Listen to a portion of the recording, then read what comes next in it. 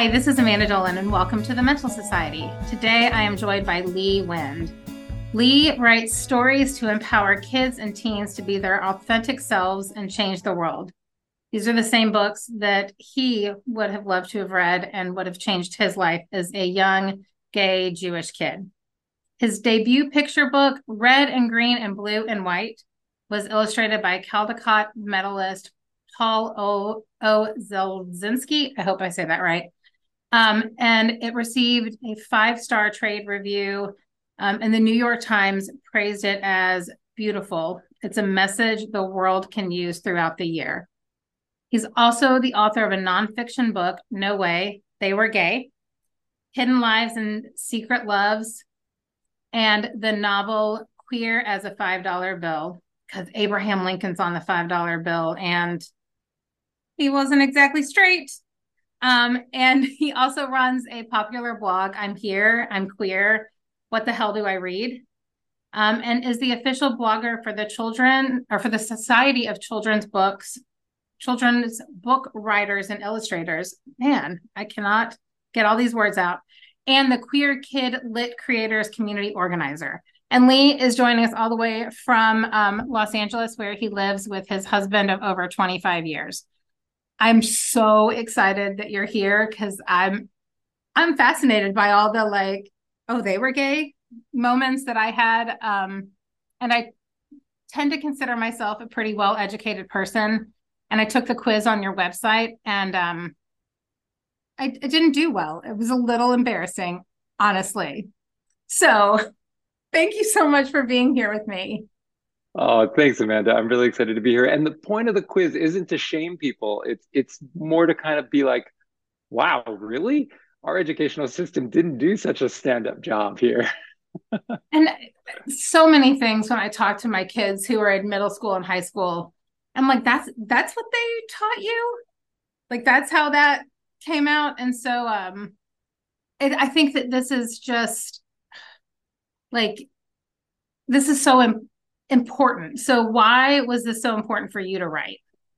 Well, I mean, I grew up the child of immigrants. My parents came to America before I was born from Israel, and I was born here and sort of raised, you know, I was raised in America, but it was very homophobic. The 70s, the early 80s, and my parents sort of brought a bunch of their homophobia with them from their culture, right? For that had come from Eastern Europe, that had gone to Israel, and you know, it just became very, very clear to me when I came out when I realized that I was attracted to other guys, probably around age 11. I realized almost at the same moment that I couldn't share my truth with my family. That if I did, I could lose their love. I like it just felt too dangerous, too unsafe. So I was in the closet from age 11 to age 25. And I look back at that time in my life with a lot of sadness. I don't have any friends from elementary school or middle school or high school. I honestly only have one friend from college, and it's someone I reconnected with after I came out. Um, it's sort of like I spent all this time pretending and being inauthentic and sort of acting and being who everybody told me I was supposed to be. And I dated women and I kept kind of hoping that the feeling would come, and it didn't. And I knew I wasn't feeling what I was supposed to feel. And it was very hard. And I finally got honest with myself and with others and with my family. They were the last. And uh, and then my life kind of started at age 25. In a funny way, I felt like I was a teenager all over again emotionally. And I've been very blessed in my journey. About, I don't know, 10 years after coming out, I went to a talk, and this guy was talking about the letters that Abraham Lincoln wrote Joshua Fry Speed that convinced him that Abraham Lincoln was in love with this other guy. And I was like, what? I've never heard of, wait, how, what? So anyway, I couldn't get it out of my mind. And I just thought, this guy's making it up. This can't be possible. But I went to the library and I got a book. Um, and I've always thought history was really boring. I mean, I grew up in history, it was sort of taught like medicine. It was names and dates to memorize, and it was Right. dry, dry, dry, dry, dry. And it never had anybody like me. And so I got this book on Lincoln from the library. And even though I was interested, I was so like, you know, whatever. So the first half of the book was like, the author talking about Lincoln. And I was like, I don't care. I flipped to the back of the book. The whole second half of the book are the letters, the reprints of the letters that Abraham had sent Joshua. Um, Turns out we don't have a lot of the letters that Joshua sent Abraham because Mary Todd burned them. Um, so I was like, okay, here are the letters. This is the primary source stuff that this guy was talking about. And I just was like, I couldn't even start reading them chronologically. I was just like, I randomly flipped it open and I started reading. And it was a letter that Abraham wrote Joshua. They had lived together for 4 years. And then Joshua moved back to Kentucky and married a woman named Fanny. And this letter in particular was written 8 months later. And Abraham, the line I got to, like almost like landed on, was, are you now in feeling as well as judgment glad that you're married as you are? From anybody but me, this would be an impudent question not to be tolerated, but I know you'll tolerate it from me. And then Lincoln ends by saying something like, I'm very impatient to know. Please respond to me quickly. I, I read that, Amanda, and I got goosebumps because it was exactly how I felt. I judged it the right thing to do, but I didn't feel it. I wondered, would the feelings come? We don't Mhm. have the response, but we do know it was less than a month later that Abraham married Mary Todd. Um, so like that for me Mhm. was the beginning of being like, what? And I just started going on this journey of trying to find out, is this real? Like, was Abraham really in love with Joshua? And there was so much evidence in the letters. I mean, and when people talk about like, well, was this man in love with another man in history? They go all CSI. They're like, well, do you have DNA proof that they did the nasty? And I'm like, I don't even care what they did, physically. What I'm really interested in is, did they love each other? Because look, I can't go back. And I think it's kind of prurient and weird of our culture that it's all about sex. And actually, this is one of my things. I always joke, like, if I had a 2-minute TED talk, I would say that the word homosexual is not helpful, because it makes everybody focus on how queer people have sex rather than if we focused on love. Like, the thing that holds me and my husband and our teenage daughter together as a family is love, which is the same thing that holds everybody else's family together. So if the word was homo lovual, if we were talking about homo lovual history and homo Mhm. lovual rights, I think we've been having very different cultural conversations. Okay, that's my TED talk. So I like that. I mean, I like that thought process. yeah, I mean, like, words are really powerful. And in a lot of ways, we've bought into this word that really reduces us as a queer community to how we have sex, rather than all the humanity that we share with everybody else that's human. Um, so I just got really into all the research and I just found more and more and more evidence. And I was like, this would make kind of a cool novel. So I wrote a novel about a closeted kid who is inadvertently dating his best friend, who's a girl, and discovers the same letters from Lincoln that I saw, and realizes that if he can out Abraham Lincoln as a man who loved another man, he might be able to change the whole world. But it just kind of blows up in a giant media firestorm and conservative backlash. And so that's sort of what the book is about. So that's Queer's $5 bill, because yes, indeed, Lincoln is on the $5 bill. And for those listening that don't know, there's an old timey expression that when something was really weird, it was queer as a $3 bill. Because, Because there's not queer one. was sort of right, because there isn't a $3 bill. Exactly. So, queer as a $5 bill, I'm very proud of that title.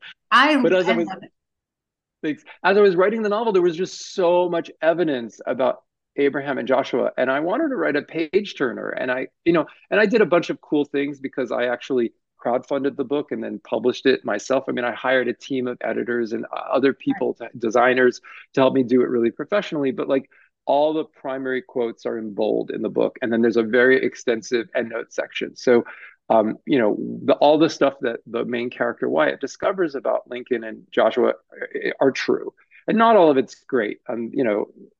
Abraham Lincoln, we try to make things very black and white in our in our Mm-hmm. in our culture. And there was a lot of gray there. I mean, he was not a perfect person. And I think that it's almost like we're afraid to let kids know that, like, okay, he was kind of a racist. I mean, yes, yes, Emancipation Proclamation, but at the same time, like, at Well, one point he wanted to like ship all the black people back to Africa. Like, he wasn't he he wasn't wasn't this perfect person. he wasn't that person that we see on the pedestal or that we like have Or on Mount created. Rushmore. Yes, Yeah. or exactly. But And that's exciting, right? Like, it's exciting to know that people in the past were flawed and were fascinating. And, he could be married to a woman, but the love of his life could be a man. Like, that's kind of fascinating and cool and interesting. And it makes history so much more real. and I may be completely wrong on this, but I remember over the years hearing that about 10% of the population forever has been queer on some level, like pretty consistently. Yeah, I mean, I don't know if that's the numbers are all over the place. I mean, right now, I mean, so much of it too is about like how safe do you feel? How safe do you feel answering the question of the surveyor? right. What are they going to do with that information? Are there going to be lists with your name on it? Like, there's a lot of trust involved in like getting a real number. Mhm. So the numbers actually are all over the place. But yes, between like 5 and 12% are the numbers I've generally seen. Um, we do know that now it's a little higher. I mean, like, the generation that of kids that are in like junior and high school right Mhm. now, it's it seems like it's 1 in 5 kids, And um, which is kind of amazing. and I think, having kids that are that age, I think that that's in part because, well, two things. One, in general, there's more acceptance from their peers.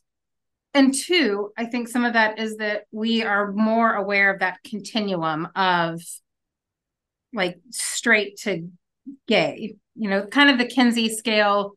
For those of you out there that don't know, Kinsey was a psychologist a million years ago. Well, like 100 years, I don't know, 60 years or 70.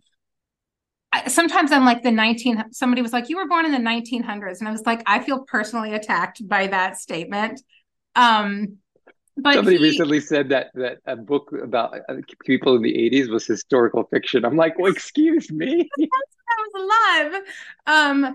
But I know that he came up with this idea that we are all on a continuum, that very few people are 100% straight or 100% gay, that there's some fluidity in there. And I think our young people are more aware of that kind of fluidity that we might have and that exists in the world. And Yeah, and I just to piggyback on that, I think it's not just about who you're attracted to. I think we're also recognizing that gender, the way that we've conceptualized gender in our culture, is mhm. very weird and very specific. That this idea that, like, depending on your body parts, you only have one possible path ahead for you, is, I think, the younger generation acknowledges how messed up that is and how Mhm. untrue it is. And what's fascinating is that, when you actually look at history, it's full of examples of people who lived outside gender boundaries. Yes. And that is very empowering as well. And it's like, I don't know, it's like we try to perpetuate this cultural amnesia to prevent people from knowing that there are other ways of living, and it just tends to isolate people. And And I think that that's the backwards way of going about it. That's not how you keep kids safe. and so like your book has been banned in several schools, libraries. Yeah. as being obscene in nature was one of the quotes that I found. Yeah. So what makes your book obscene versus like this book that my daughter just read for school? It's John Steinbeck's The Pearl, which is full of violence, domestic violence, greed, murder, all the things. So what makes yours obscene in nature but not John Steinbeck's book? Well, I would argue that there's nothing obscene about learning real history, especially when it is appropriately, it's not, it's pretty PG. I mean, I wrote my book for ages 11 and up. There's no, I mean, there is violence. There's, because, well, because there are some people, again, weren't perfect, right? These aren't paragons of virtue. These are human beings. And in fact, I thought that was really interesting. I discovered some really disturbing stuff about some of the people in history that I profile, and I kept it in the book because I thought, well, this is interesting, and I trust that kids can accept the fact that people are complicated. There's this one character from 1600 in Spain who was raised in a convent and ended up escaping, dressed as a man, uh, went to Central America and South America, and basically embodied all the worst parts of toxic masculinity of Spanish culture at that time, and was known, and then was like murdered a few people, and was involved in these horrible battles where they just killed a lot of native people. And then when they were caught for like the third murder of a European person, they revealed that, in fact, that they revealed their secret to avoid being, tried for murder, that they had been born with a woman's body, and they became world famous at the time, and were called the Lieutenant Nun because they had been actually promoted to lieutenant because of heroism in that battle. They were kind of a horrible human being. They ended up coming back to Europe. They got a special dispensation from the Pope to continue dressing as a man for the rest of their life. Fascinating, fascinating story, but not exactly like, a Yeah. role model, but so interesting, right? So, I mean, when you say like, so I think there's no way that the people that are behind all the book banning, they can't put the genie back in the bottle. I mean, all their kids probably have smartphones and with the Right. internet. And it's like, wow, there are a lot of people that are openly queer or gender queer today. From Demi Lovato to Ellen DeGeneres to Ricky Martin. I mean, it's hard to believe that you're alone in the world as a queer person today. Having said that, if they can erase history, then you feel sort of unmoored and like, oh, I'm the very first guy to like other guys in the history of the world, which is exactly how I felt growing up. So to read the stories about you know Gandhi, what the love of Gandhi's life was another man, Herman Kallenbach. Like, I didn't know that. Nobody taught me that in school. And Right. yet you read the letters between them, the love contract between them, where they pledge. This is crazy. Okay, I'm going to read you a quote because Oh, I'm excited. um, it's just so amazing. So at one point, um, and they had nicknames for each other in their letters. And so at one point, uh, Herman was a German Jew who lived in South Africa where they met and was very involved in helping Gandhi with the nonviolent protest movement. And at one point, Herman is going to London and by himself. And so Gandhi, who was a lawyer, drafts up a contract, like a basically a relationship contract with all the promises of what Herman will do. And they had nicknames. So Herman was lower house and Gandhi was upper house. And after listing like the 7 things that Herman promises to do, uh, they pledge this: the consideration for all the above tasks imposed by Lower House on himself, Herman, is more love and yet more love between the two houses, such love as they hope the world has not seen. In That's witness beautiful. whereof the parties hereto solemnly affix their signatures in the presence of the maker of all this 29th day of July. Like, That's kind of what? beautiful though. I mean, It's right? beautiful. Like It's this. like it's so beautiful and so exciting. And then, so when I went about wanting to write a book about history, I thought, remember, history for me sounded boring. So I was like, how do I write a book about history that's like chocolate, like not medicine? How do I make it fun and how do I make it interesting? And I thought, well, I don't even want to read a book that the entire thing is about Abraham and Joshua. Like that sounds kind of a little dull. But then I started thinking about the fact that none of it was taught to me in school. And I started thinking about all the other stories I started collecting about women who loved women, like Eleanor Roosevelt. And that, yeah, she was married to FDR, but she had the Yes. decades long relationship with Lorena Hickok, who was the first woman to have a byline on the front page of the New York Times. But like their relationship, it's so amazing. And like they wrote thousands of letters back and forth to each other. And it was just like it's so the love is again not CSI history, but like looking for love. There is so much evidence, and then people are like, well, there were women and they were elegant and they wore pearls. They couldn't have actually like been physically intimate with each other. But you actually read the letters, and it even though lots of the letters were burned after Eleanor died by a friend, it's still pretty clear that they were, you know, uh, physically intimate with each other. Which again is less interesting that they were being in love, but it's kind of there was one letter. Hold on, I'm trying to find it. It was, uh, she's talking about Hick, darling. This is Eleanor writing Hick. Oh, how good it was to hear your voice. It was so inadequate to try and tell you what it meant. Jimmy, her son, was near, and I couldn't say je t'aime et je t'adore. I love you and I adore you, as I long to, but always remember I am saying it, and that I go to sleep thinking of you and repeating our little saying. Oh, and that was from the White House that she wrote that letter. Like it gets so interesting. And so the big epiphany for me was realizing that maybe this isn't just footnotes in history.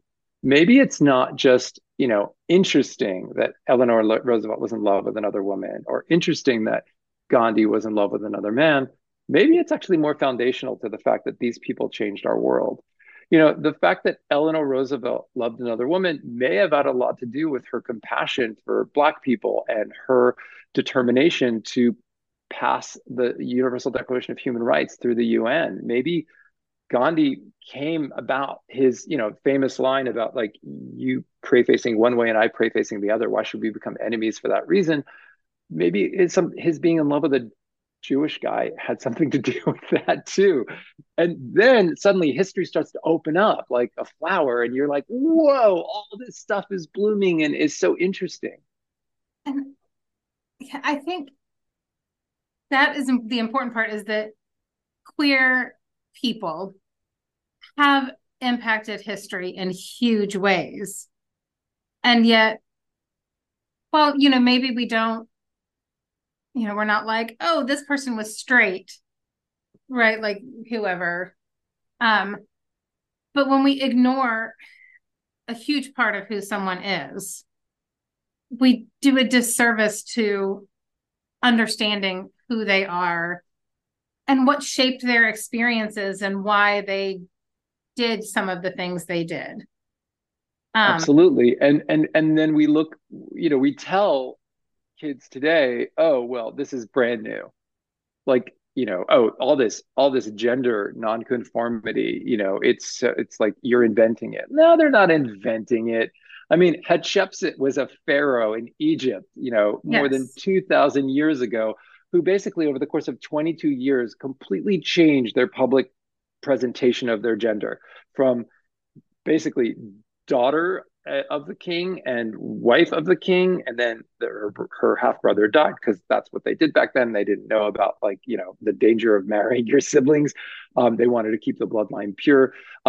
You know, to basically becoming regent for her nephew who was only 2 years old while she was 16, and then 5 years into that sort of regency, declaring herself co-king, and then you start to see that the sculptures start changing of Hatshepsut, and from being presented completely feminine, starting to look a little masculine, wearing men's clothing, the breasts sort of in between women's breasts and a man's chest, the face sort of squaring out. And then towards the end of their reign, they were portrayed completely as a man, squared shoulders, pecs, muscles, false beard. It was so fascinating. There's a great book for adults by Dr. Kara Cooney, and I quote in it in this book. So in Egyptian art of that time, the sculptures of women were painted yellow because they sort of stayed indoors, and the sculptures of men were painted this sort of red because they went outside, and I guess they got tan. And that was it. Those are the only two colors that people were that were portrayed. But for Hatshepsut, there's a whole in between phase where the sculptures are painted orange. Like, what? That is so incredible. And I also think like in native cultures, right? Like indigenous cultures, even here in America and other places, there are people that are kind of non-binary, whatever that looks like, and whatever it's called in those cultures. But they were revered highly as kind of this, they have it all sort of place. Yeah, and it's so true. There's a chapter on Wewa. So the book No Way They Were Gay, it's basically three sections. It's sort of men who love men and women who love women, and that includes people who sort of loved out, irrespective of gender. And then a section on people who lived outside gender boundaries or the gender binary as we see it. And there's a chapter on Wewa, who was a member of the Zuni Nation and kind of became really famous, went to Washington, D.C. as a princess of the Zuni Nation. And then when it was revealed that that they did not have a female body, there was a huge backlash. And it was sort of a big joke that had been pulled on Washington society. And it was really tragic. But there's this trap that I think we fall into, the people that are not native fall into when we think about native culture and native nations we slip into past tense. And I think that that's also a fault of our educational system, because these cultures are alive today. They've survived, and it's incredible. And I have a quote from 2015 from a Native American elder who spoke at a Montana Two-Spirit Society gathering. The medicine wheel represents men on one side and women on the other, but there's a space in between that is for the two spirits. We join the men and women and complete the circle. That is our place in life. That is the Creator's purpose for us. That is also beautiful. That we're, and I'm just here. There's so much support in that statement of just who you are. Like, and we need each other to be complete and whole almost.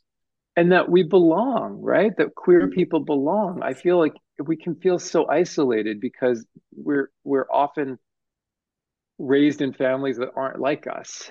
And my parents were straight, and they didn't really know what to do with a queer son. And so it's very comforting to know that queerness is not new, and that we have this incredible heritage and legacy of stories. And I was so blown away by some of the history that I learned, and I literally kept saying, "No way, they were gay." And that's how we got the title of the book, because I was like, after saying it like the 15th time, I was like, that's probably a good book title. It's a great title. I think back to this was 20-ish years ago. My first grown-up job out of grad school was the director of a nonprofit AIDS hospice. And so, in the very early 2000s, that meant fundraising with gay men almost exclusively. And I remember with my ex-husband and I were on our way home, and he said to me in a very like curious way. I don't understand why they would choose to be gay with the way that, they could be persecuted, was kind of the gist of the conversation. And I just remember looking at him and I said, well, when did you choose to be straight? And Thank you. you could see the wheels turning. And he was like, I didn't. And I was like, then there you go. And I think that that's important, is that I don't feel personally, my personal opinion is that our gender or our sexuality, whatever that looks like, that's not exactly a choice that we make. Like, perhaps it's a choice how we present ourselves to the world, but who we are is not a conscious choice. Yeah, I think the choice becomes, are you going to be authentic or are you going to not? Are you going to hide?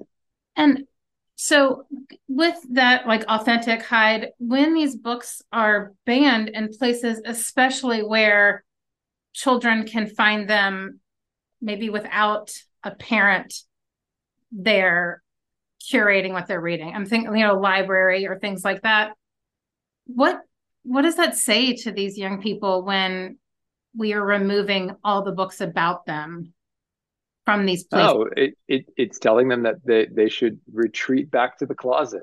I think this is all connected, right? Like this huge movement, and it's not just books about queer characters and real people. It's about Black people. It's about Indigenous people. It's this is like a pendulum swing moment, and Mhm. unfortunately, it's swinging in the direction of like, wait, the people that already have a place at the table, sort of straight, white, wealthy, able-bodied men are Right. like, wait. We don't want to lose our place at the table. It's like, chill, dude. Like, we're gonna build a bigger table.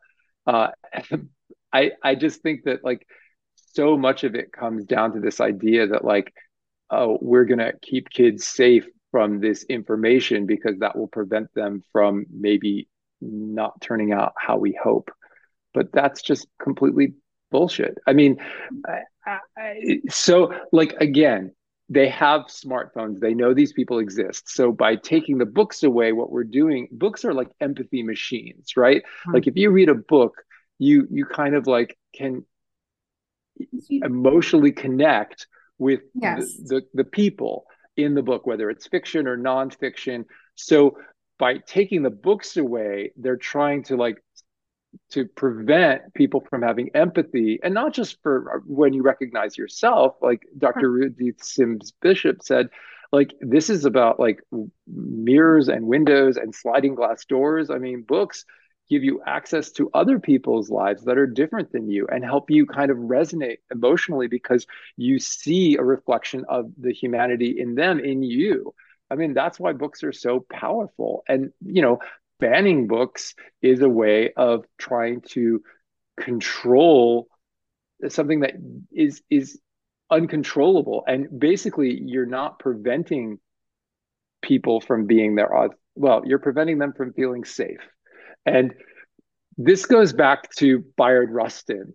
And so Bayard Rustin was this openly gay Black man who was really active in the civil rights movement. And he actually taught Dr. Martin Luther King Jr. about nonviolent protest. And he's kind of one of my heroes. He was really amazing guy. He organized the famous March on Washington, where Dr. King gave his I Have a Dream speech in 1963. Bayard said this, he was interviewed in 1986.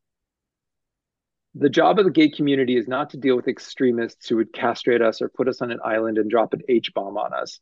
The fact of the matter is, there is a small percentage of people in America who understand the true nature of the homosexual community. There's another small percentage who will never understand us. Our job is not to get those people who dislike us to love us, nor was our aim in the civil rights movement to get prejudiced white people to love us. Our aim was to try to create the kind of America, legislatively, morally, and psychologically, such that even though some whites continue to hate us, they could not openly manifest that hate. That's our job today, to control the extent to which people can publicly manifest anti gay sentiment. And that was almost 40 years ago. But let me tell you, that's our job today still. Like, And we've gone the other way, like publicly manifesting mhm. the anti-gay and the anti-black and the like racism has gotten this sort of like hall pass in the last few years, especially from our previous president Trump. It's almost like it's okay to be a racist. Like, make America Yes. great again is really make America racist again.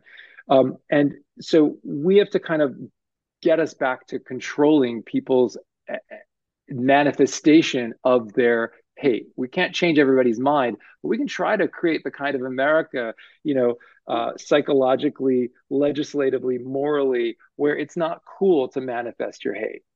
And I believe, and I may be wrong, that recently was it Florida that banned um drag shows? Maybe it was a different state.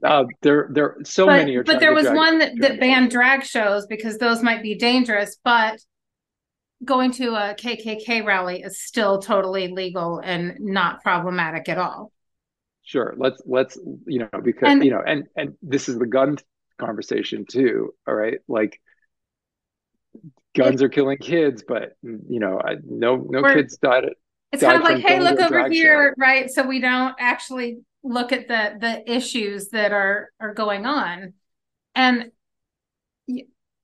like it's I was talking to some friends and it was like, okay, if I had now my kids are older, but when my kids were little, if I was told you need to leave your kids alone with a room full of drag queens or a room full of straight white men, they're going to the Drag drag queens. queens every freaking time. Every time. Absolutely. Um, because I mean, I genuinely think that they would be safer. And that's 100%. and I think that that's another kind of misconception, and I don't want to get too much into it, but that child molesters, that pedophiles are gay men. The No, they're reality is they're straight. not. Like, certainly there are some, and certainly there are straight, and they're straight women, and there are gay women. I'm not, but it is certainly not the majority.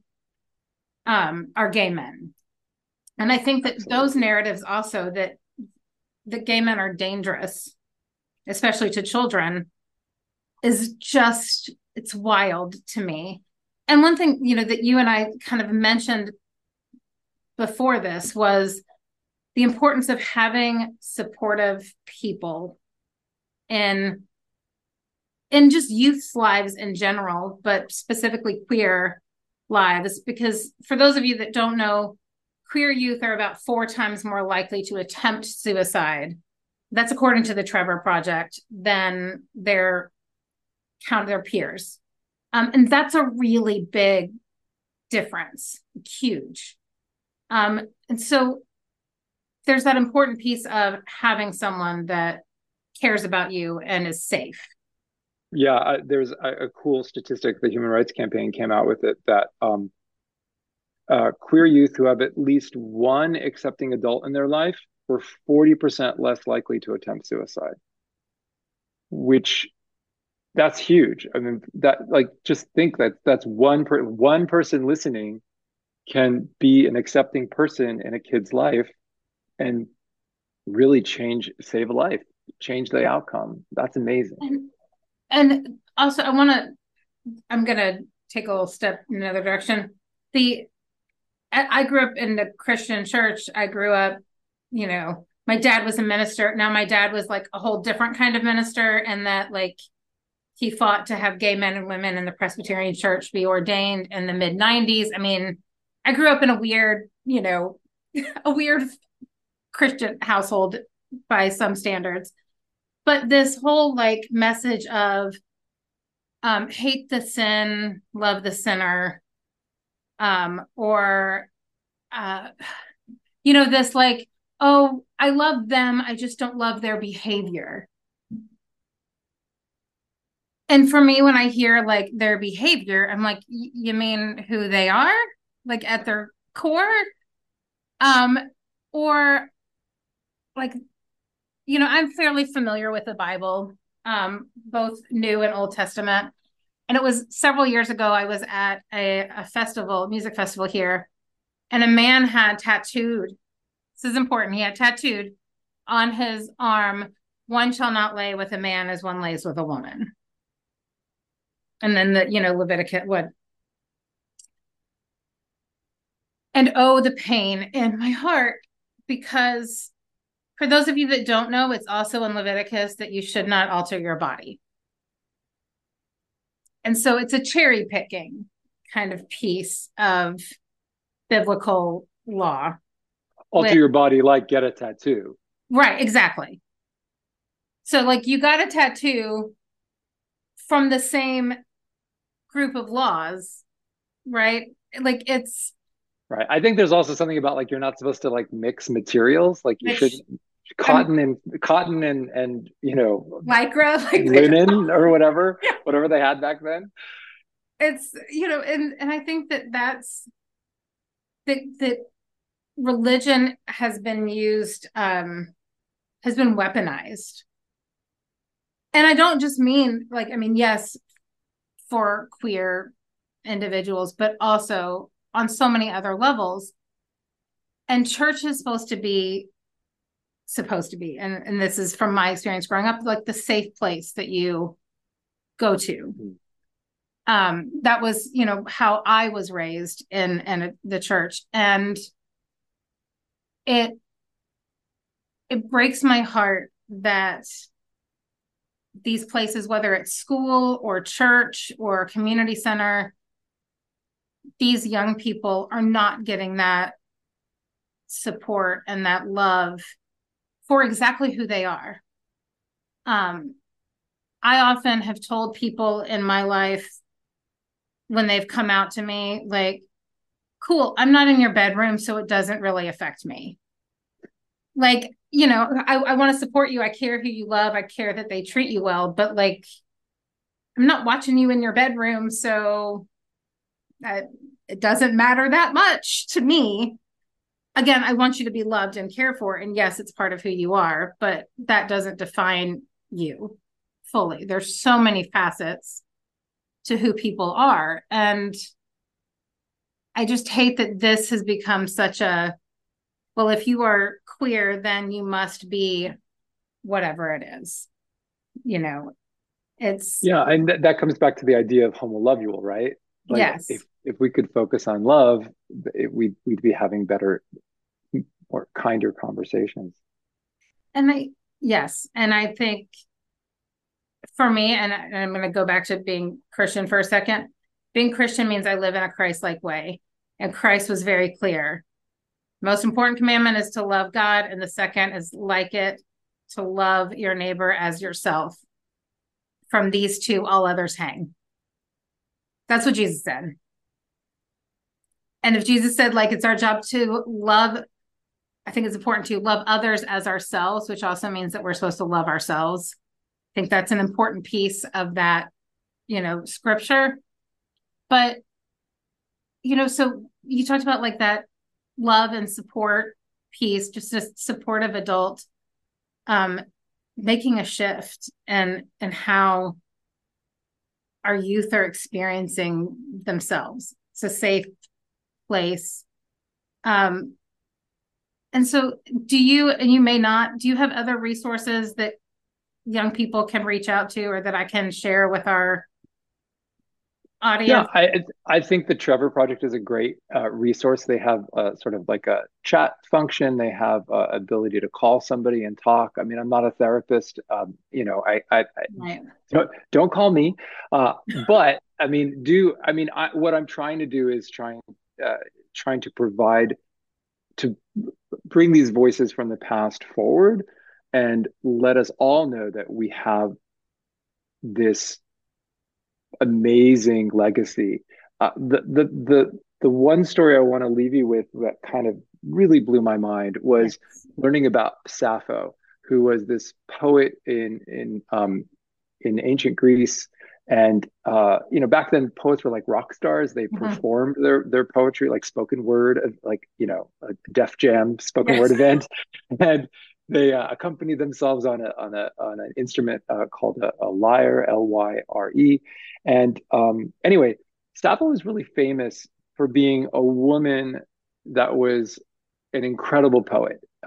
And all the poets back then really celebrated, again, toxic masculinity. They said the most beautiful thing on the earth is a fleet of warships and men marching off to battle and cavalry charging. Uh, Sappho wrote a poem that much of it survived to today, where she was saying that from her perspective, the most beautiful thing on the earth is love, because she would rather see the face of the woman she loves, Anactoria, flashing radiant, than all the force of Lydian chariots and their infantry in full display of arms. So she like actually flipped the script on what was the most important and the most beautiful thing in the world. And Sappho became quite famous for her poems about loving other women.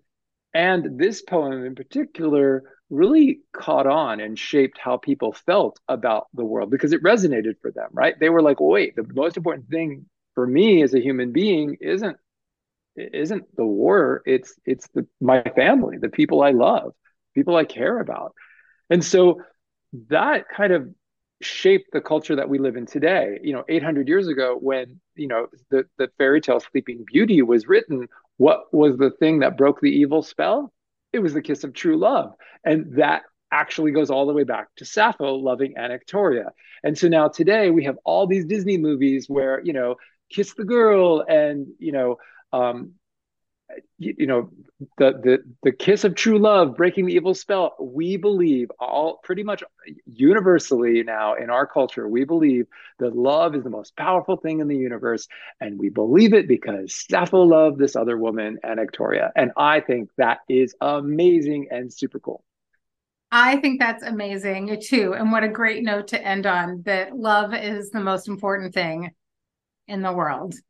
So, Lee, thank you so much for joining me and sharing some really amazing history and fun facts. I learned a lot, and so I hope my audience did as well. Thanks, Amanda. I really appreciate the safe space to have the conversation. Thank you. And if you were interested in finding more about Lee and his books and other interesting queer histories and other queer writers, you can visit his website, which is super simple, leewind.org. And I'm going to link that in the show notes, as well as a few of the other things he mentioned, such as the Trevor Project. And with that, we have reached the end of today's episode. So thank you for listening and learning more about how mental health and society meet. Now go out and open up a conversation and discover how mental health is experienced in your world. You can find more episodes of The Mental Society in all the places you find your favorite podcast. And please be sure to subscribe so you don't miss out on anything. You can find additional resources and articles by visiting our website, thementalsociety.com. And remember that you are not alone in your struggles. Hope and help are all around you. Until next time, this is Amanda Dolan, wishing you good health, mental and otherwise.